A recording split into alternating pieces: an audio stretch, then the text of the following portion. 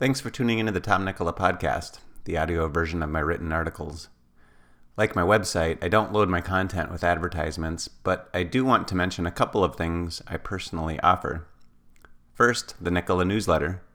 Each Thursday, I send out my latest blog post and a popular article from my archive, along with other valuable content I've come across the previous week. My subscribers love getting their newsletter because it contains more than my own articles. Of course, it's free. Just go to tomnicola.com/subscribe.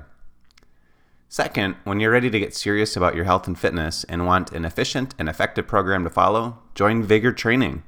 You get access to all of my workout programs for just $29 per month. Learn more and join at tomnicola.com/vigor. That's VIGOR. On to the article.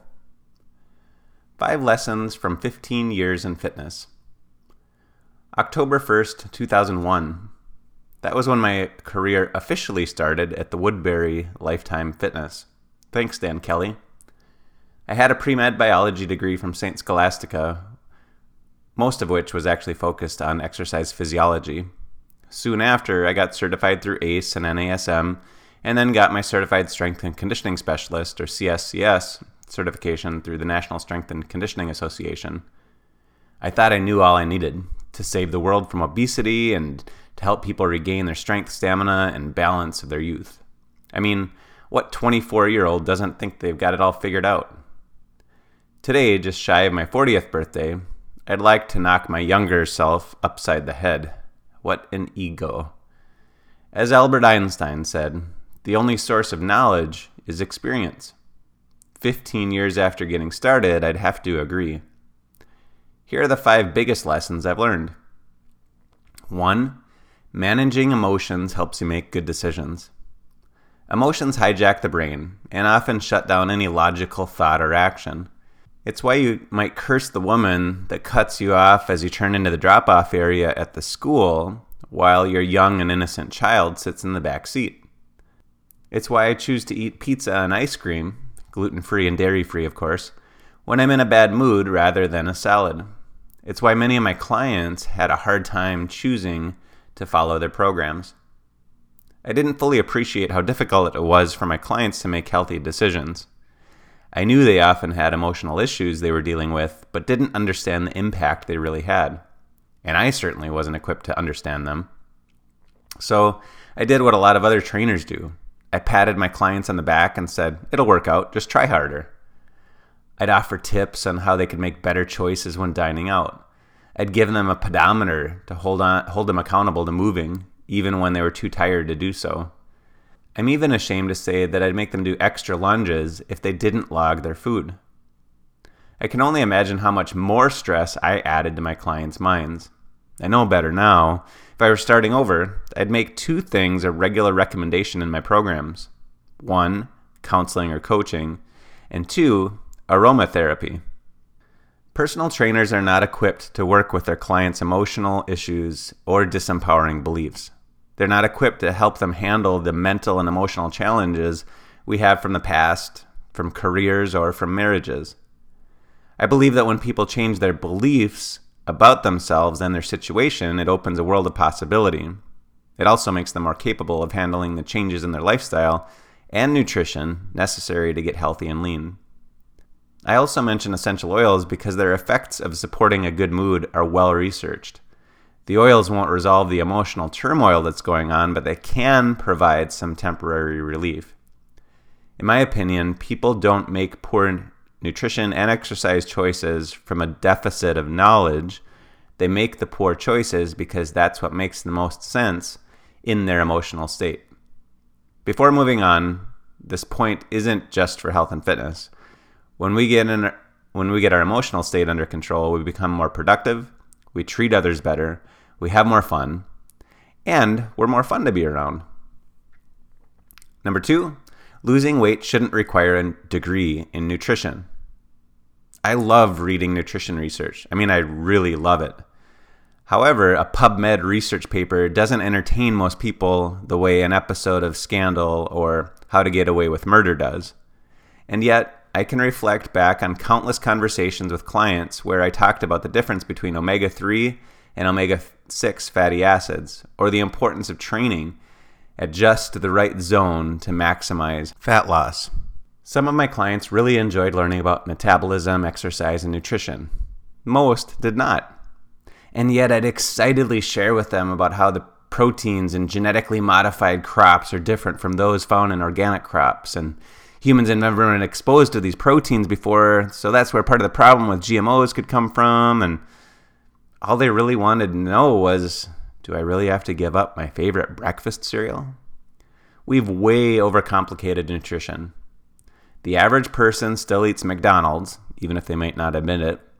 The average person still grabs one of those soft cookies at the gas station. The average person knows there's no wrong way to eat a Reese's. Or if they like to keep their hands clean, they opt for M&Ms because they melt in your mouth, not in your hands. I talk to clients about biochemistry when I should have simply encouraged them to grab a Kind bar instead of a candy bar.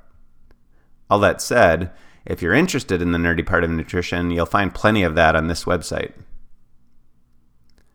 Number 3.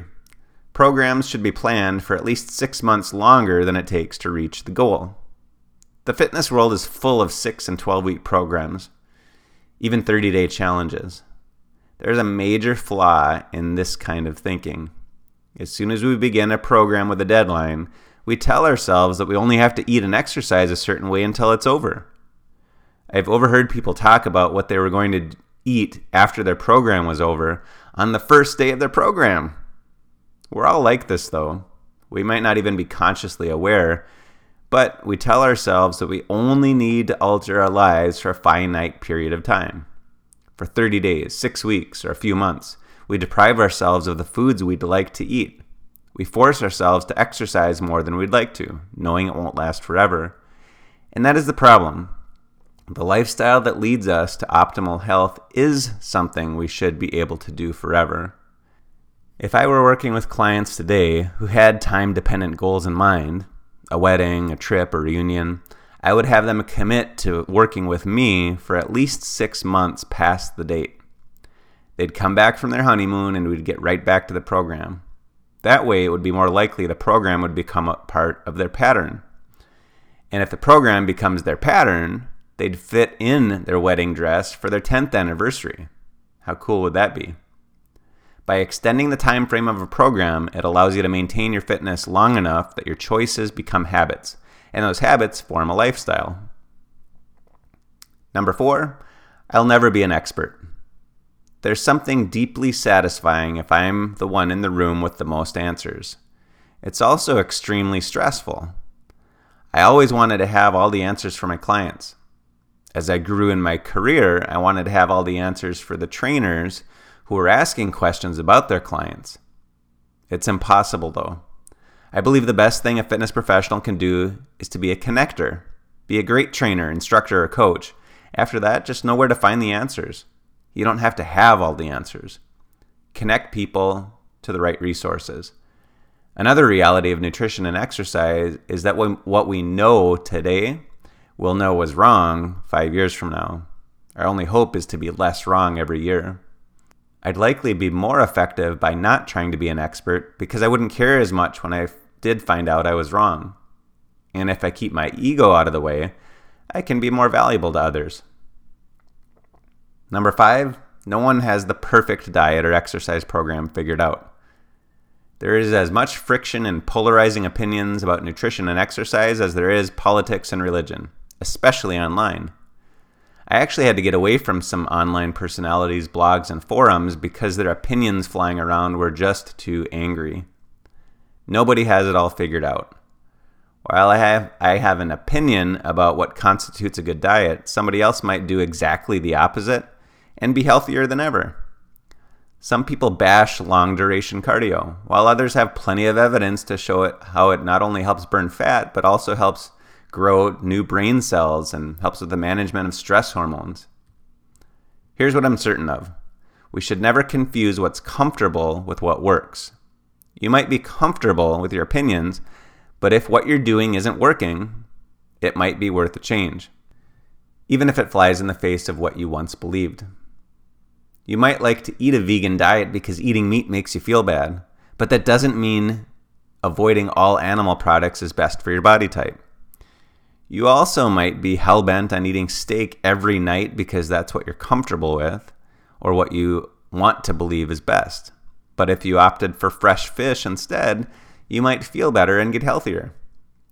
I used to dig my heels in about what I thought was right for diet. I'd tune out anyone who thought differently than me, kind of like people do when they're set on their preferred politician. Now, I realize how much learning I missed out on from tuning out someone who had a different perspective. Each of us is unique, and I have no doubt that the ideal diet for an exercise program for you will be different than for me. There might be some commonalities, but there will also be differences. We can learn a lot from discussing the commonalities as well as the differences. There's no need to bash the differences of opinion, provided there is good reasoning behind it. All of that said, if you'd like to follow a program based on my own experience, expertise, and experimentation, check out Vigor Training. There you have it, 5 lessons I've learned from these 15 years. I'm sure as soon as this post goes live, I'll think of 6, 7, and 8, but those will be for another day.